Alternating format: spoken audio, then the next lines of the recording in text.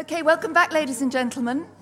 Lovely to see so many of you back. I always fear that I'll come back after the break and there'll be nobody there at all. So before the break, we were talking about what death means in a biological sense. And now we're turning to really ask the question, is death, as the literary world has had it, a necessary end? Can we actually think about ways of avoiding or escaping death? And in a philosophical sense, what is death anyway? And we'll be asking questions like, can we rejuvenate ourselves with spare parts as if we're a second-hand car? Or can technology provide a longer-term substitute for living bodies and brains? And should we be thinking about postponing the end anyway? Is it the right thing to do? And are we making a mistake, perhaps, in pouring resources into technologies that are focused on the survival of the individual? So I'm going to begin. We have a new panel for you this afternoon, the second part of the afternoon. Once again, I'll give you their names quickly now, but then I'll introduce them more fully to you as I come to interview each of them in turn. So here on the panel, in order that they're sitting, but it won't be the order that they're speaking. I lost control of them in the tea break. We have Donna Dickinson, Anders Sandberg, Paul Fairchild, and Adam Rutherford. I'm going to start with Anders, who has quite a radical take, and he did ask me just now whether I thought that was the right place to start with the most radical take, and I thought, why not? I think it's a good way of launching in. So Anders has a background in computer science, neuroscience, and medical engineering. He's James Martin Fellow in the Oxford Martin Programme on the impact of future technologies, and he's interested in social and ethical issues surrounding human enhancement, including the idea of using computers to enhance or even replicate human consciousness. And the reason I wanted to start with you was because I wanted to ask, first of all, from a philosophical point of view, would you argue that death is a bad thing? And if so, why? Or if not? Well, first of all, it's important to realize that it's very hard to escape death because we're finite. Okay, I should a little bit closer. Yeah. A little bit. Thank you. It's easier to escape microphones than death.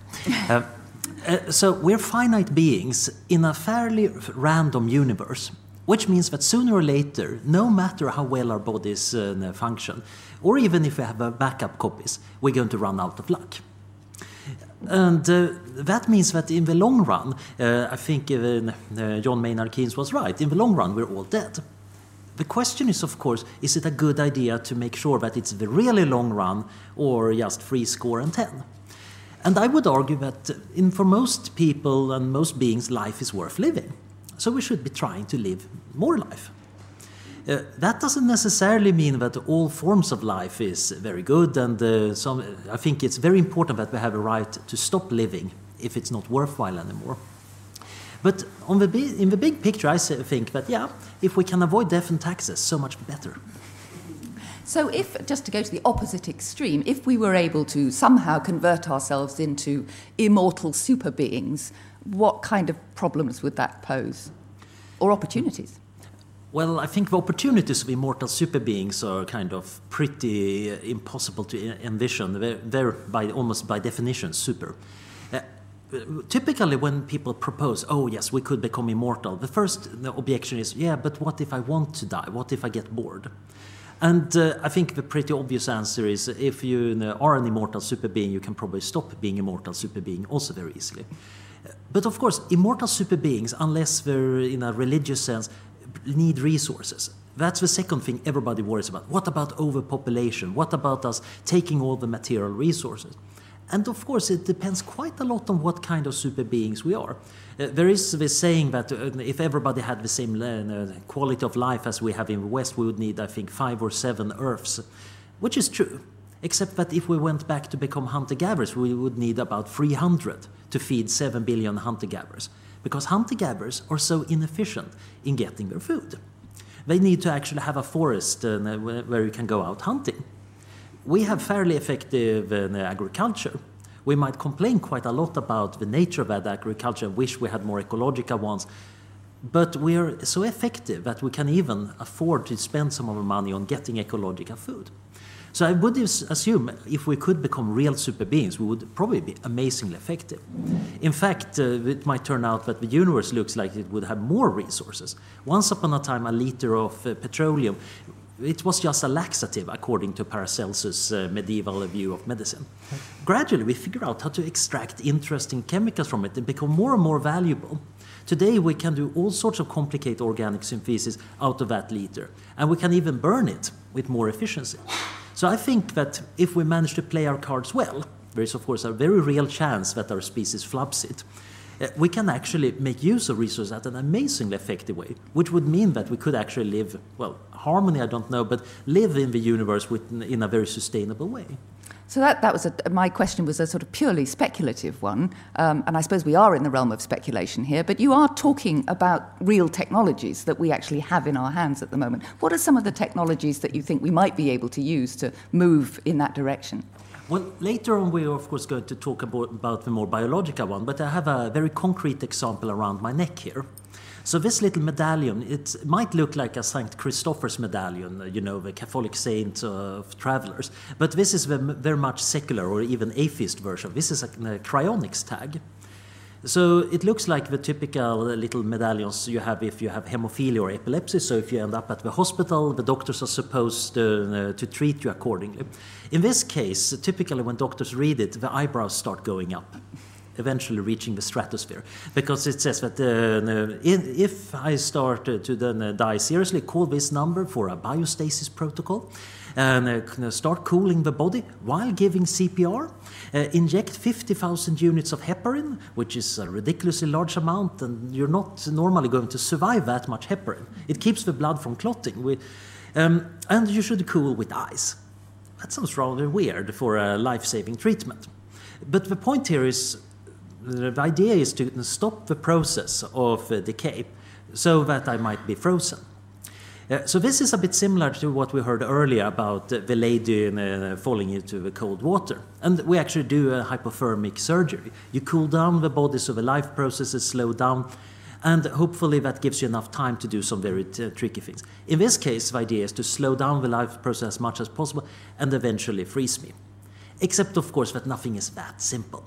The real problem is I'm about 100 kilograms of water. It takes an awfully long time of cooling down that much water. Even if you dunk me in a tank of liquid nitrogen, it's going to take absolutely forever before my core freezes, at which point then my brain is probably gone rather mushy, although the outside is frozen. It's a bit like baked Alaska. Thermodynamics is a very tricky part of physics. So what you actually need to do is to actually use my circulatory system to circulate a cold liquid to cool me down quickly, and ideally add stuff to prevent both tissue damage but also freezing. Normally, when you freeze something in the freezer, you get ice crystals. That's why raspberries, when you freeze them and then pick them out, are all mushy and not very nice. You get large ice crystals forming, punctuating cell membranes. This is not good. I want to preserve myself. So among the other chemicals that would be going into this mixture are certain cryoprotectants that try to achieve vitrification, to actually get the water molecules to stop moving in a kind of glass-like state. So sort of antifreeze? Yeah, it's antifreeze. And the problem, normal antifreeze is really, really toxic. This is slightly less toxic. However, as you might guess, this is not going to be very nice for the organism. So once this whole process has been done, which takes a while, of course, I'm going to be frozen solid, hopefully in a vitrified state. And at that point you ask, so how can we thaw up Anders again? And of course, if you just put me in a warm room, eventually I would thaw up, but that will be rather mushy. We need very advanced medical technology, which doesn't exist yet. So this is where cryonics get from the realm of weird medicine over to interesting speculation. Do we believe that we can actually be saved in the further future? So this is a matter to some degree of gambling on that future medicine is going to be really awesome. And we have some reason to believe that medicine can revive people that are currently regarded as dead. Because back in the old days, of course, if you were not breathing, you were dead. Gradually, people realized, well, actually, artificial breathing can save those people. So some people that previously would have been left for dead actually turned out to be savable. And then we got CPR and even more heroic methods, which again meant that certain people that a few years before they introduced would have been dead, now aren't. Now, the big question is, could you actually envision technology that could even fix a vitrified body? And I think we're seeing trends like that. Molecular medicine is still very much in its infancy, and we're going to be decades before we have nanomachines that could do anything like that. But still, if you're frozen, there are no chemical processes, there are no diffusion, you actually have time to wait as long as you stay frozen. There are also interesting work among some of the people interested in this on demonstrating it, of course, because there are plenty of skeptics for some strange reason. So they demonstrate, for example, vitrification of rabbit kidneys, and that these kidneys, when you tore them up and implant them back in rabbits, they actually do function. So scaling that up, it's going to be many years before that happens. So overall, this is a total gamble, of course. But I've done a cold calculation. How much is my life worth to me? How much does it cost? What's the lowest probability I could accept to do this before taking my money and buying something other? And I realized, this is probably worthwhile. So that's the cryonics approach. I just wanted quickly to get in, if we can, something about the possibility of using computers to replicate ourselves, essentially. So I'm a computational neuroscientist. I did my PhD on simulating parts of the brain. We have pretty nice methods of doing that. We can take the physiology of nerve cells and simulate aspects of that. It's been done since Hodgkin and Huxley did this back in the 40s and 50s using heroic hand-cranked calculations. Today we have supercomputers instead. So a frozen brain. How good are they? Well, you can't, if you're an experimental neuroscientist, you can't tell a simulated neuron signal apart from a real one. But that doesn't really tell you whether we're close enough. People have controlled parts of, for example, the lobster and the stomatogastric ganglion system, which regulates how it swallows, by artificial neurons, and it's worked just as well. But that's still quite a long way from human consciousness. Yeah. So the interesting thing here is, can you scale this up to a human level? I've been working on this question, and it has plenty of interesting, both philosophical and technical questions. Can we get enough computer power to run a human brain? It looks like not yet, but we're already close to small mammalian brains. In a few decades, we're definitely going to have computers enough for it. Can we map out all the nerve cells? Right now we can't do it except in very small volumes. A small voxel of a few microns in retina is already plenty for current research. But again, the progress looks like it's going to be much bigger. And remember, we might be having quite a lot of time here.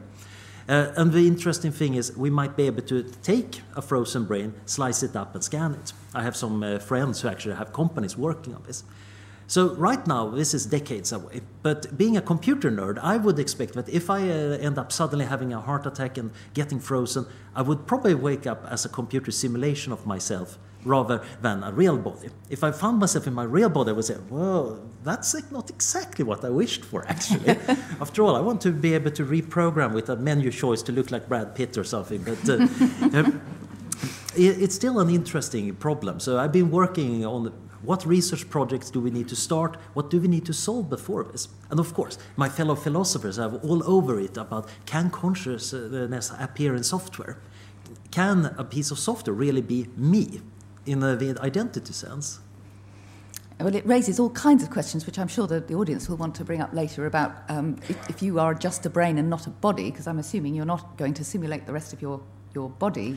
To what extent are you a real person? You actually need to have quite a lot of body simulation, because a brain on its own doesn't make sense. No.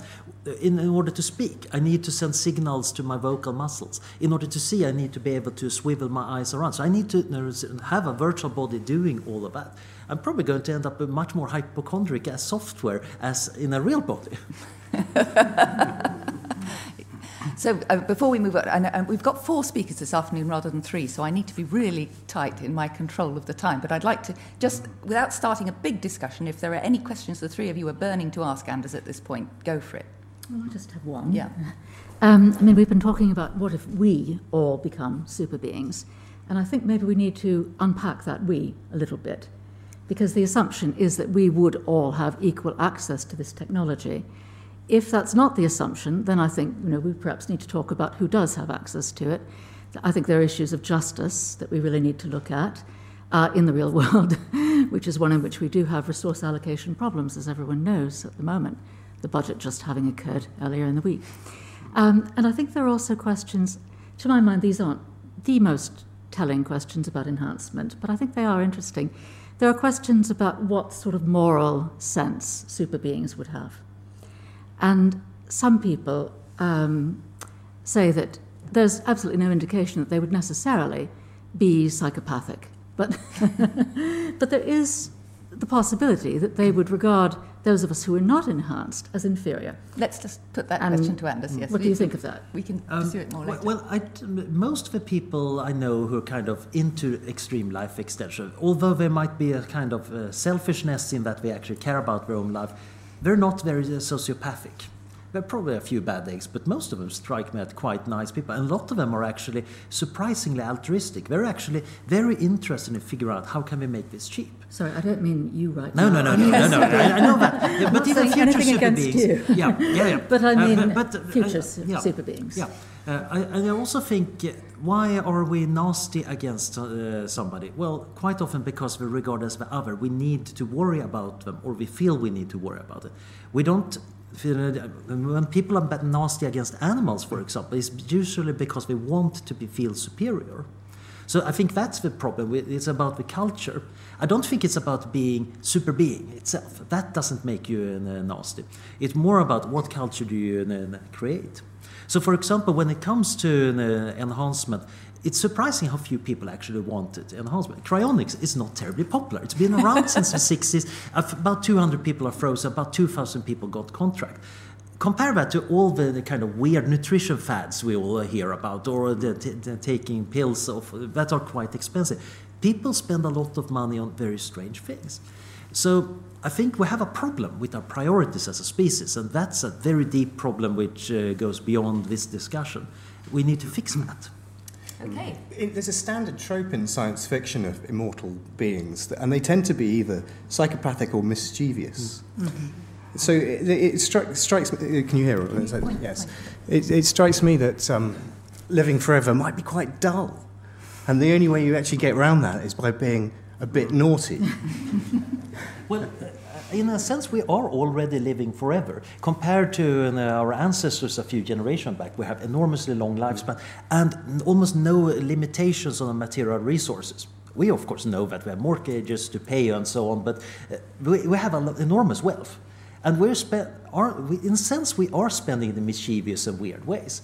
However, we would say, well, a lot of what we're doing is actually not terribly bad things. It's actually creative and interesting. I think our problem is we have no concept of really what real immortals would be like. So we kind of map it onto our mythology, where, of course, most gods are mischievous or sociopathic. That's why they're kind of godlike. A really humane and nice god wouldn't be very godly. Okay. Diarmaid MacCallum might have something to say about that. So now I'd like to move on to Adam. Adam Rutherford trained as a geneticist and currently works for the magazine Nature, where he produces their weekly podcasts. And he also has numerous programmes to his name on Radio 4 and BBC TV, including his award-winning series on The Cell. His first book is out next month. Where's it gone? There it is. And it has a rather interesting conceit, which you don't often see in books. Here it is. It's called Creation, the Origin of Life. No, it's not. It's called Creation, the Future of Life. So you've got two books for the price of one here. You just start from the other end and you get the other book. And so Adam's, I think rather cleverly, gone back to look at how life began, the basic building blocks that somehow got together with the spark that Fran was talking about earlier and turned into a living thing, and then gone on to look at the kind of technology that's going on today to see if we can recreate that process in a laboratory.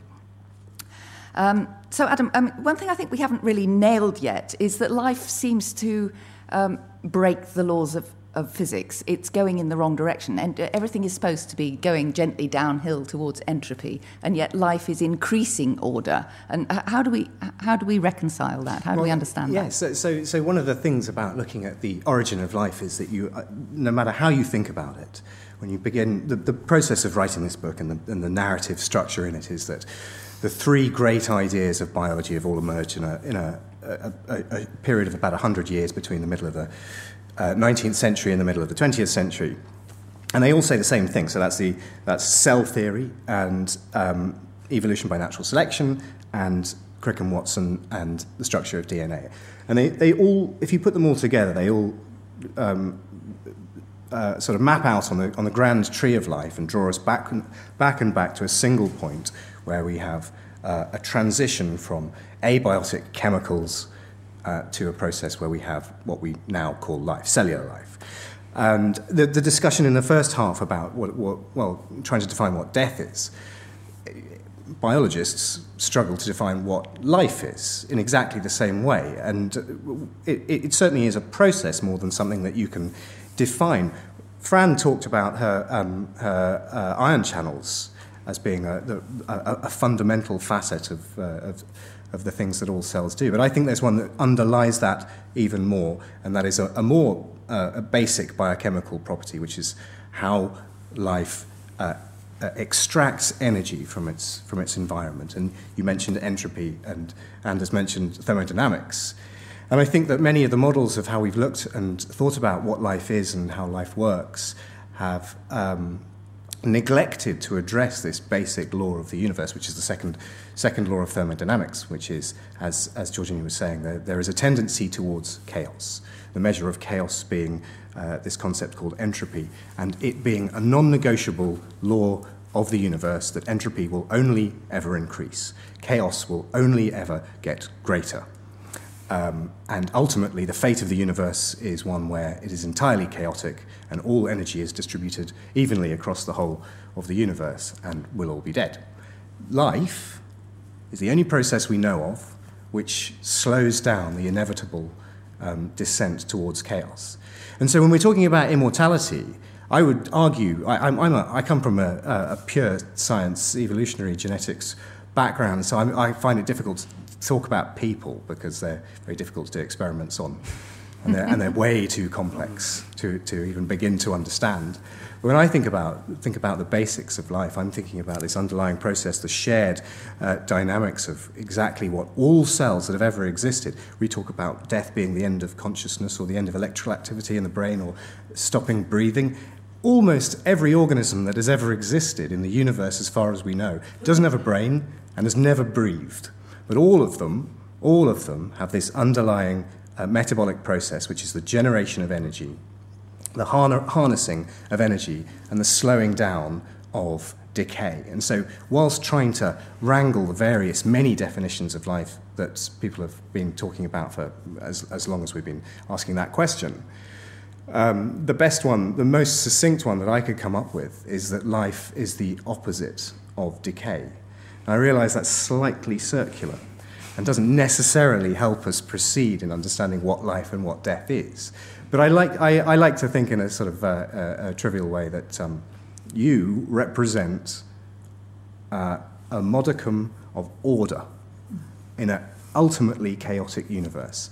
And every single cell that has ever existed has done that continuously for 4 billion years in an absolutely perfect, unbroken chain. And so when you talk about immortality, we are already. I think that's a very, very worth thinking about. But now looking at going from the other end of your book, The Future of Life, how have technologists, engineers, I think we should call them engineers, been able to take that understanding of this process of energy generation in the cell, unpack it and try and use that knowledge to build essentially new forms of life? Sure. So this is what you're referring to in the second half of the book is about the same processes that have allowed us to understand what life is and how life has evolved over 4 billion years. Basically 150 years of biology, but most significantly in the last 60 years since understanding the structure of the double helix, so the advent of what we call molecular biology. Since we began to understand that all life is based on the double helix, the letters of the genetic code, which are universal, all life forms that have ever existed as far as we know use exactly the same lexicon, the same alphabet, the same language. And once we deciphered that code, which was done the other university, that one, Cambridge, once that was cracked and we saw that it was universal, we tooled ourselves up to do something that we couldn't do before. So for about 10,000 years, we've been manipulating life, we've been breeding, we call it farming, but it's entirely the opposite of natural selection. It's called artificial selection. And in fact, as all of you have definitely read The Origin of Species, you'll all know that the first chapter is not about natural selection at all. It's about artificial selection in pigeons, and Darwin is using this as an example of how species are mutable. They can change over time, but he uses pigeons because they've been bred, fancy pigeons, and with ridiculous names like pouter and trumpeter, with huge extended fluffy bits on their necks and their feet. But he's using them as an example of how species are mutable and how we can change them. So that's farming. That's the process of artificial selection. We've been doing that for at least 10,000 years. In 1973, we invented the ability to do exactly the same thing, but not limited to the process of breeding as facilitated by sex, right? So farming relies on having two animals that are capable of reproducing with each other. But with the advent of molecular biology and genetic engineering, we invented the technology to take a bit of genetic material from one organism and stick it in the genome of another organism that could have been separated by 1 billion years of evolution. And so that's genetic modification, and we've been doing that quite happily for 20 or 30 years, not just in terms of the food and the things that are sometimes in the news and with slight controversy, but also this is the absolute mainstay of all modern molecular biology. The Human Genome Project that you've probably heard about could not have happened in any way without being based on exactly this technology, the ability to take a bit of DNA from one creature and grow it up in another. And that's how we understand, that's where our current understanding of human genetics and all genetics is based on. What I talk about in the book and what you're alluding to here in this sort of slightly rambly preamble is that it's in the last few years, genetic engineering has made a step change in terms of how the technology is being used.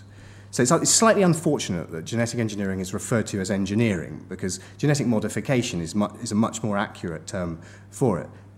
The step change, the evolved form of genetic engineering is referred to as synthetic biology, but it's really an engineering discipline because it's not fundamentally about answering scientific questions. It's about using the principles of engineering, specifically electrical engineering, computing, to answer problems of food production, drug production, environmental issues, did I say fuel production, even space exploration, which we might talk about in a minute. Let's just take one example, because I think space exploration would be a good example to take. It's certainly the most extreme example. Yeah. But the key thing is that the tools that are at our disposal now or are emerging as a field in synthetic biology are basically redesigned, remixed bits of DNA. So they are evolved, but then redesigned. They are intelligently designed by us. And so having these as commodities, having a toolkit as a way of addressing engineering issues is something that many scientists are looking at very seriously now, including NASA. And NASA's main goal is to explore new worlds. So you might not think that using DNA technology might be that useful for doing that, but it hugely is, and there's a very serious synthetic biology project based at NASA Ames near San Francisco.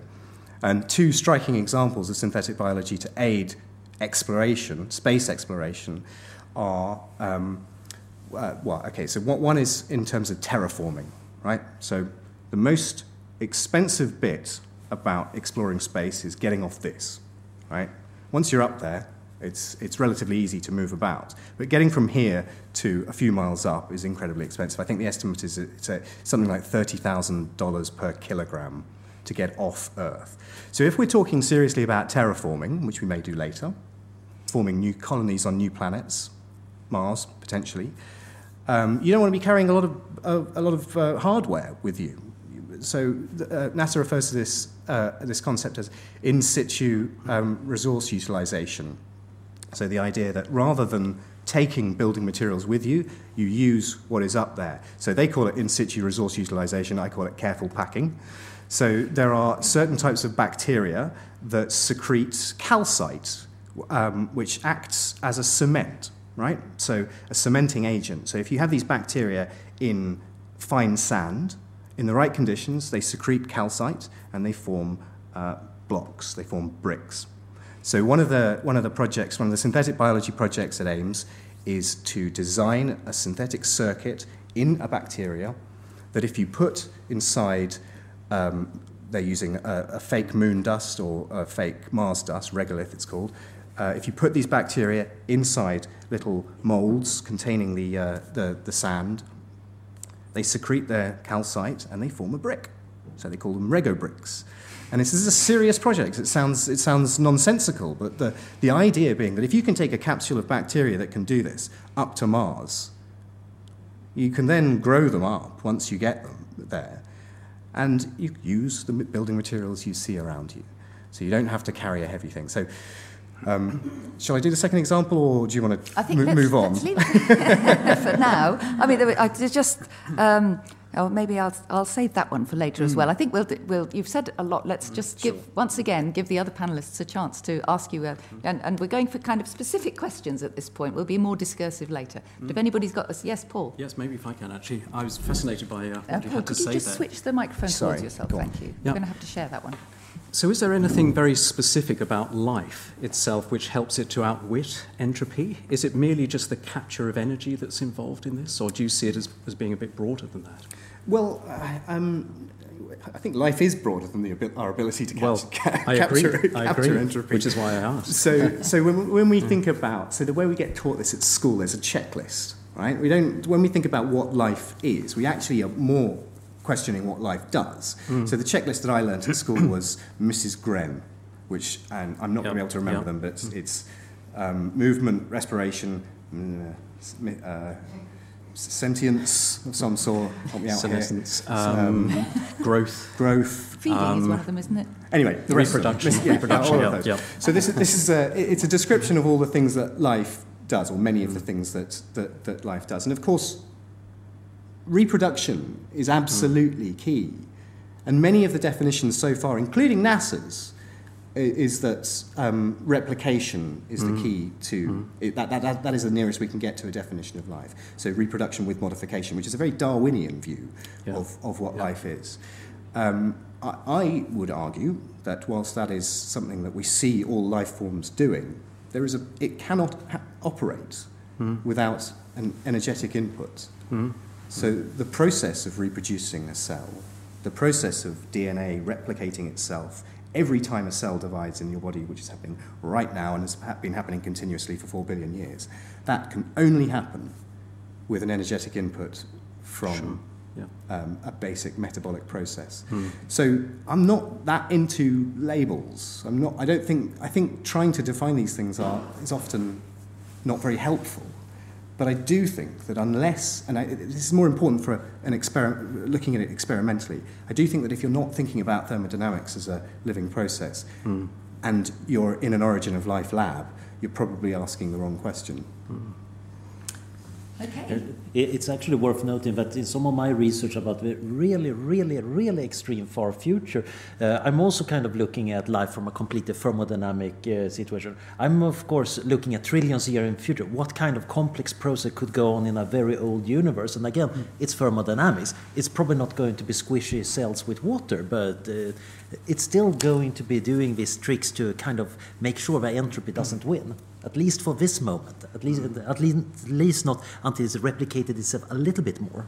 The analogy I use is a gambling one. So the main rule of gambling is that the house always wins. Everyone knows that. That's why nobody gambles ever. So that entropy always wins. And we can't argue with that. But living processes, you can take something back from the house and you can do it continuously forever. Right. Well, that brings us, I think, very neatly to Paul.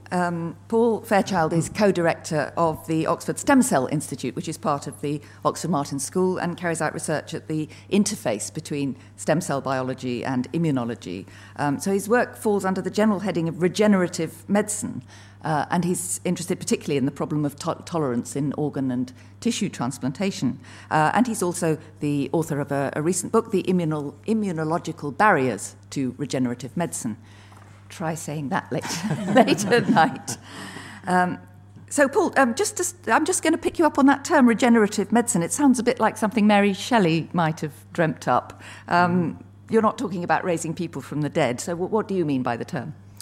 Well, actually, I've just been struck by the fact that I run a medical laboratory, life sciences, and I don't think I've ever asked a question about thermodynamics, so I'm obviously asking completely the wrong questions here, which is a little worrying, but my apologies there.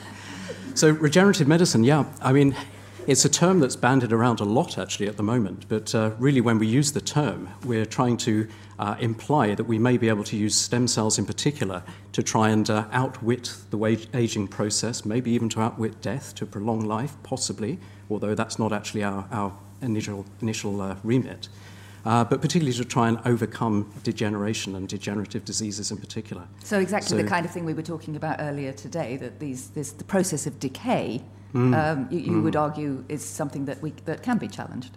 I think so, although in the way that I look at it, decay is something, in my mind, that happens after death, whereas degeneration is something that happens in all of us over time. So many of us will develop degenerative diseases of some kind or other. That's not quite the same in my mind as decay, but certainly stem cells, we hope, might be able to turn back that clock and to help rejuvenate tissues or to replace them. Let's just review what stem cells are. Well, actually, the stem cells are a very important population of cells, of course, because you find them in pretty much each and every tissue of the body. Now, those are said to be adult stem cells, and they are said to be multipotent. So they are little pockets of rejuvenating activity, which can then replace many of the cell types which make up that particular tissue. But there are some more important populations of stem cells as well, which we have been working on, and those are said to be pluripotent. And that those means are they can do anything? That means effectively that a pluripotent stem cell could turn into each and every one of the 210 cell types that make up the human body, as long as we know how to do that. So if we can direct them in vitro to differentiate along particular pathways, then we can generate very specifically the populations of cells that we might be interested in trying to overcome degenerative disease. So those pluripotent stem cells usually come either from early embryos, usually embryos that are surplus to requirements in IVF clinics, but now actually we have the opportunity just to take any somatic cell of the body, so that's literally just any cell. It could be skin cell, it could be a little bit of pancreas, anything that's available effectively, and then reprogram them back to this state of pluripotency. And that's a very exciting and opportunity, really, that we can take just a small biopsy from anyone who presents with a degenerative disease and then reprogram those cells back to pluripotency and then differentiate from them the very cell types that we need to try and cure that disease state. So by doing that, you're avoiding the problem. No, let me not put words in your mouth. So what were the issues with embryonic stem cells that made people feel that was a way that had a lot of problems, really, that needed to be avoided? Yeah. Well, there are various problems with embryonic stem cells. Ethically, of course, it requires the actual destruction of an embryo, although once you have derived an embryonic stem cell line, then it's available for good, because pluripotency has this capacity for indefinite self-renewal. So it's immortal again, like the cells. That's exactly what I was about to say. It almost outwits death. So we've talked a lot in the previous session about HeLa cells, you may remember, and they have survived from a lady for many decades now, but they're very abnormal cells. So these are transformed cells, they're cancerous cells. But in the case of pluripotent stem cells, they are not abnormal in any sense at all. And in fact, they just continue to proliferate and can grow indefinitely. In fact, in my laboratory, we have several embryonic stem cell lines, some of the very first ones that were ever generated from humans, and they are still proliferating and growing now, about 12 years after they were first derived. And in fact, they haven't lost any of their pluripotency, so we can turn them into pretty much any cell type of the body that we might wish to study or to use. You say that as if that sounds like a good thing, but that's a characteristic of cancer cells, isn't it, that they have that? The capacity to continue, yes, absolutely, and that is one of the issues actually in regenerative medicine. It's trying to stop cells actually become tumorigenic. So we have to control their ability to proliferate and to differentiate. And that's actually a lot of what's going on in regenerative medicine at the moment, is trying to learn to control pluripotency and to use it for our purposes. So let's go back and talk about the induced pluripotency, because that sounds, at least it avoids the ethical problem of destroying embryos. Yes. So what are the good and bad points there? Well, the good points are that we can do this in what's called an autologous fashion. So we can actually take a biopsy from an individual with a particular disease state. We can then create these pluripotent stem cells from them and then derive tissues that we want to put back into that same individual. So that simplifies the ethics enormously. There's no embryos involved in this at all. And it also means that the issues of immunological rejection of the tissue are far less. But also this has overcome all of the problems that were surrounding cloning technology, in fact. And in fact, that's very apposite because, of course, cloning was originally performed here in Oxford, actually, and John Gurdon won the Nobel Prize for that last year, as you may already know. And he was actually a student at Christ Church when he did that work.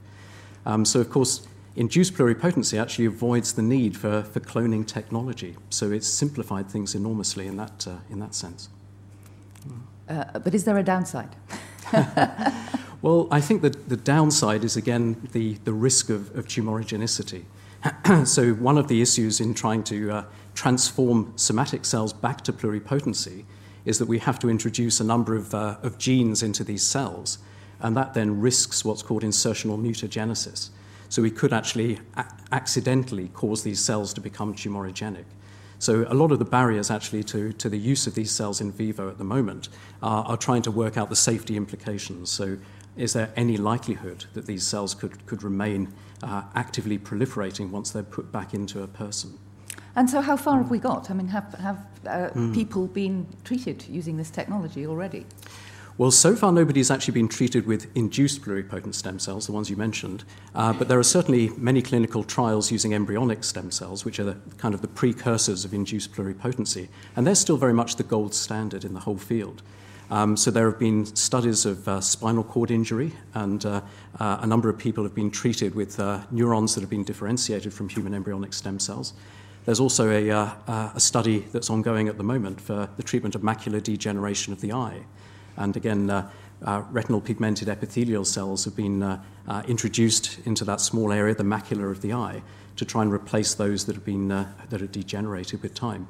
And actually, there have been some very positive reports that the people have increased their visual acuity as a result of that. So there are very hopeful signs that we may be on the cusp, if you like, of beginning to see pluripotency used in vivo. You mentioned, I'm sorry, I'm prompting you now, but you mentioned to me when we spoke earlier what sounded to me a very interesting possibility where you've got a very cartilaginous tissue, that you could use that as a framework on which to grow cells that might then make a functioning spare part. Well, that's certainly been done. In fact, there are a number of anecdotal cases, and one which was very famous in 2008 was a lady called Claudia, who was a Spanish lady, and was given only a couple of months to live, in fact, because one of her bronchi had become occluded. And so a team of people here in the UK actually were involved in doing this, took the trachea from a cadaveric donor, so somebody who had tragically died, and then stripped it of all of the cellular component, but then reseeded it with Claudia's own mesenchymal stem cells, which were then able to replace all of the tissues within it. So they effectively used this trachea as a scaffold on which to build the whole organ, and then replace the damaged bronchus. And in fact, she now lives very happily in Spain and recovered completely her function. So there have been some good cases where this has actually proved very beneficial to individuals. It's difficult to do that on a large scale, of course, but nevertheless, there are particular individuals who have certainly benefited from that. So just looking in the long term, I mean, how realistic is it to see the kind of regenerative medicine you're talking about as a strategy for postponing or reversing the effects of aging? I mean, can we go on replacing bits of ourselves with spare parts, just as we might a much-loved vintage car? Well, it would certainly be very labour-intensive, it must be said. I think there are hopes that we will be able to treat very specific disease states. I think the hope for regenerative medicine isn't really to increase lifespan any longer than it currently is. It is merely to try and alleviate suffering during that lifespan. And I think the ideal for all of medicine is to try and maintain the function of people as long as possible and just before death. So instead of a very long and precipitous decline in function, which is what degenerative diseases cause, that we would actually be able to reverse that process, not necessarily increase their lifespan, although that may be an outcome, but we're not specifically intending to do so, but then to try and maintain their function for as long as possible before death. Okay, thanks very much. And once again, if anybody has a specific question to put to Paul, we can take that now, but we'll have more discussion later. Yeah, sure, I do. When we think about these types of therapies, obviously there are many different diseases that might benefit from stem cell treatments, being able to grow new tissue. But the one that I guess that is most striking is the tissue that we have that is least capable of growing itself back. Yeah. And that's our brains. So what type of diseases and what type of work, what is the sort of prognosis of whether we can actually get brain tissue regeneration? Which is a very good question, actually. For about 15, or until about 15 years ago, it was absolutely assumed that the brain had no regenerative capacity of its own. But actually, we now know that that isn't the case, and that there are at least 2 locations within the brain which actually harbour populations of neural stem cells. And these have certainly been used for a number of different therapies. There's one, actually, a clinical trial that's ongoing at the moment for the treatment of the effects of stroke, for instance, and there have been some beneficial effects from that. So actually delivering these neural stem cells, which are taken from cadaveric donors, and then showing that they can actually repair some of that damage. One of the low-hanging fruit, we hope, for regenerative medicine would actually be the treatment of Parkinson's disease, for instance. And the reason that Parkinson's disease is so attractive is that it's caused by the loss of just one particular type of neuron, which is the dopaminergic neuron in the striatum of the brain. So in fact, if you could just replace that small population of dopaminergic neurons, there is the possibility of actually reversing many of the symptoms. So that really is the hope. But it might also be applicable to other diseases, even dementias perhaps, like Alzheimer's disease. So I think there is a very real possibility that even brain disorders or problems could be treated. Okay, thanks very much. I'd now like to turn to Donna Dickinson. I think it's absolutely essential that we have Donna on this panel because we've been talking a lot about what we could do, and I think we'll turn to Donna to raise some of the questions about what we should do in this context. So Donna is an author, activist and academic. She thinks and writes about the ethics of biotechnology. She's Emeritus Professor of Medical Ethics at the University of London and an honorary fellow of the HeLEX Centre here at Oxford, which is the Centre for Health, Law and Emerging Technologies. She's the author of many books, the most recent of which, if I may borrow it, is All That Matters, Bioethics. She's also written about attitudes to death and dying, and in her previous book, Body Shopping, she explored the commodification of the human body, which covers a lot of the issues about taking donor tissue from cadaveric or other kinds of donors. So, Donna, before we get into the detail of some of these technologies we've been hearing about, where do you stand on this whole question of whether death is something we should be seeking to avoid? Right. Well, I would like to take us back to sort of first principles here, and I'd like to locate this discussion in the sort of the scientific discussion in the social and economic context, because I think that really is quite crucial. I just want to say I've worked in medical schools most of my life. I'm not a Luddite. I really try very hard to know my science and to go through Cochrane reviews and things like that before I make any pronouncements. And I'm also not opposed to embryonic stem cells, so I'm not one of those ethicists. Okay, I'm a science-friendly ethicist, I think. But I do think that we are at a crossroads, I think. We have many promissory technologies, and some of them have more promise than others, but it's not really my job to go into that.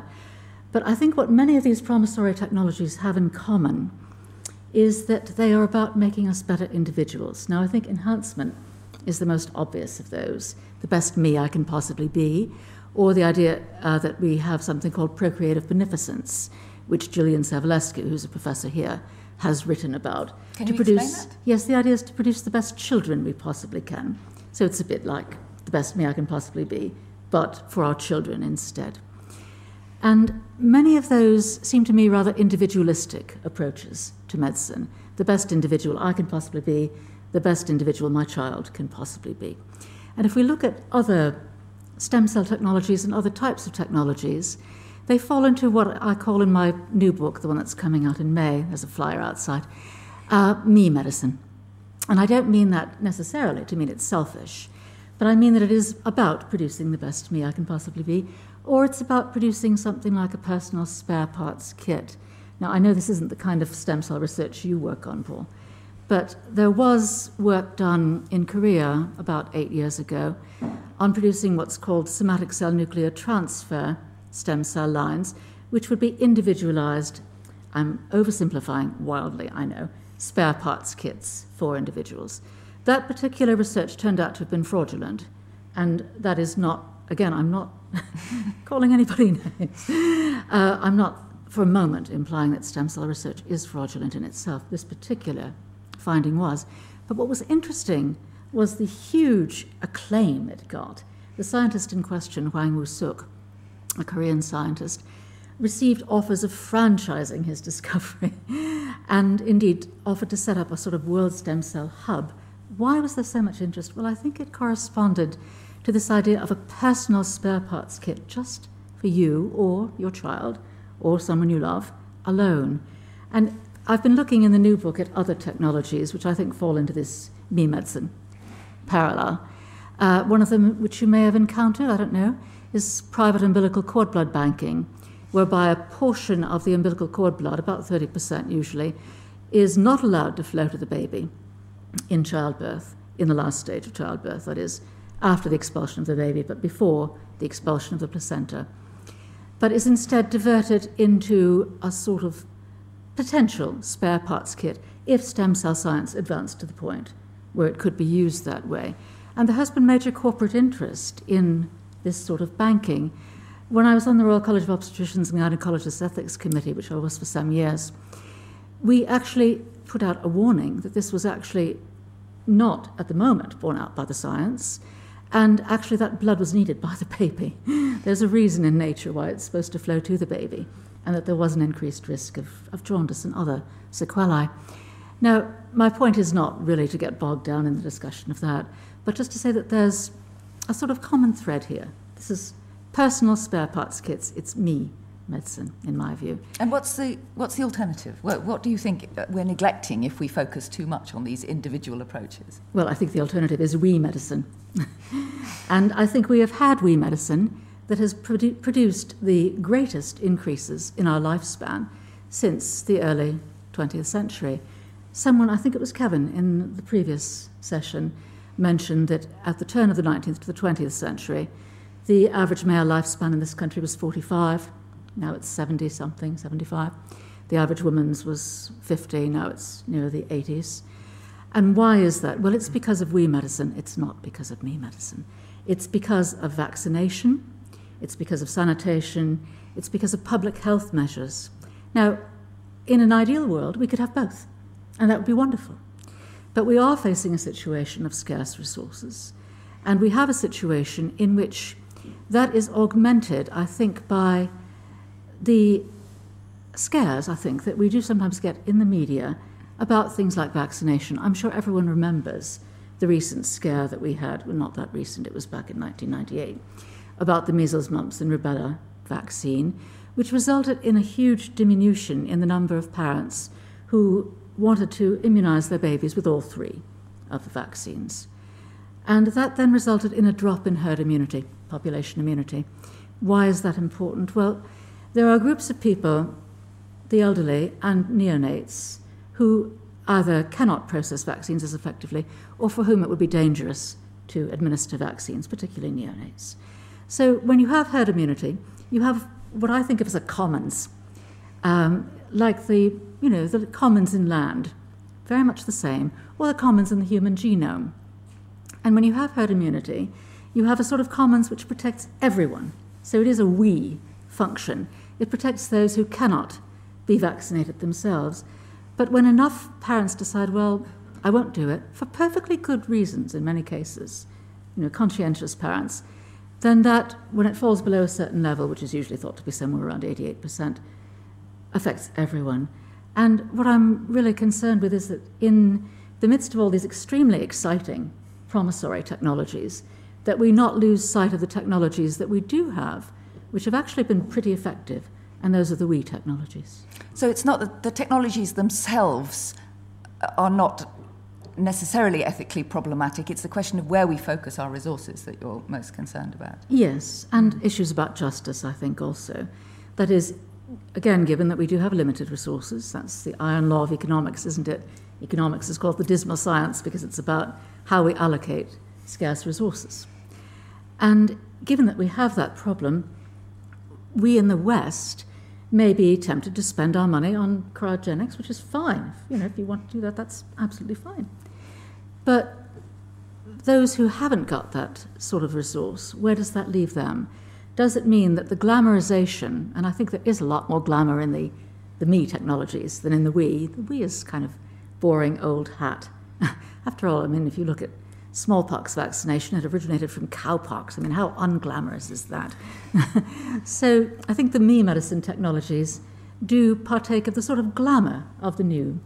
And by contrast, something like vaccination or the fear of pandemics, in those areas, the unknown is a threat, whereas the unknown in the new technologies, the promissory technologies, is exciting. So it's understandable that the media and others will focus on them. And I think I'm just pleading for balance, really. I'm not condemning any of the new technologies, although there are ethicists who do. I'm not one of them who is sceptical about embryonic stem cells, for example. I have no problem with that. Do you think we have come to expect too much in the way of avoiding death and disease as a result of the kinds of reports we hear about what technology might be able to offer?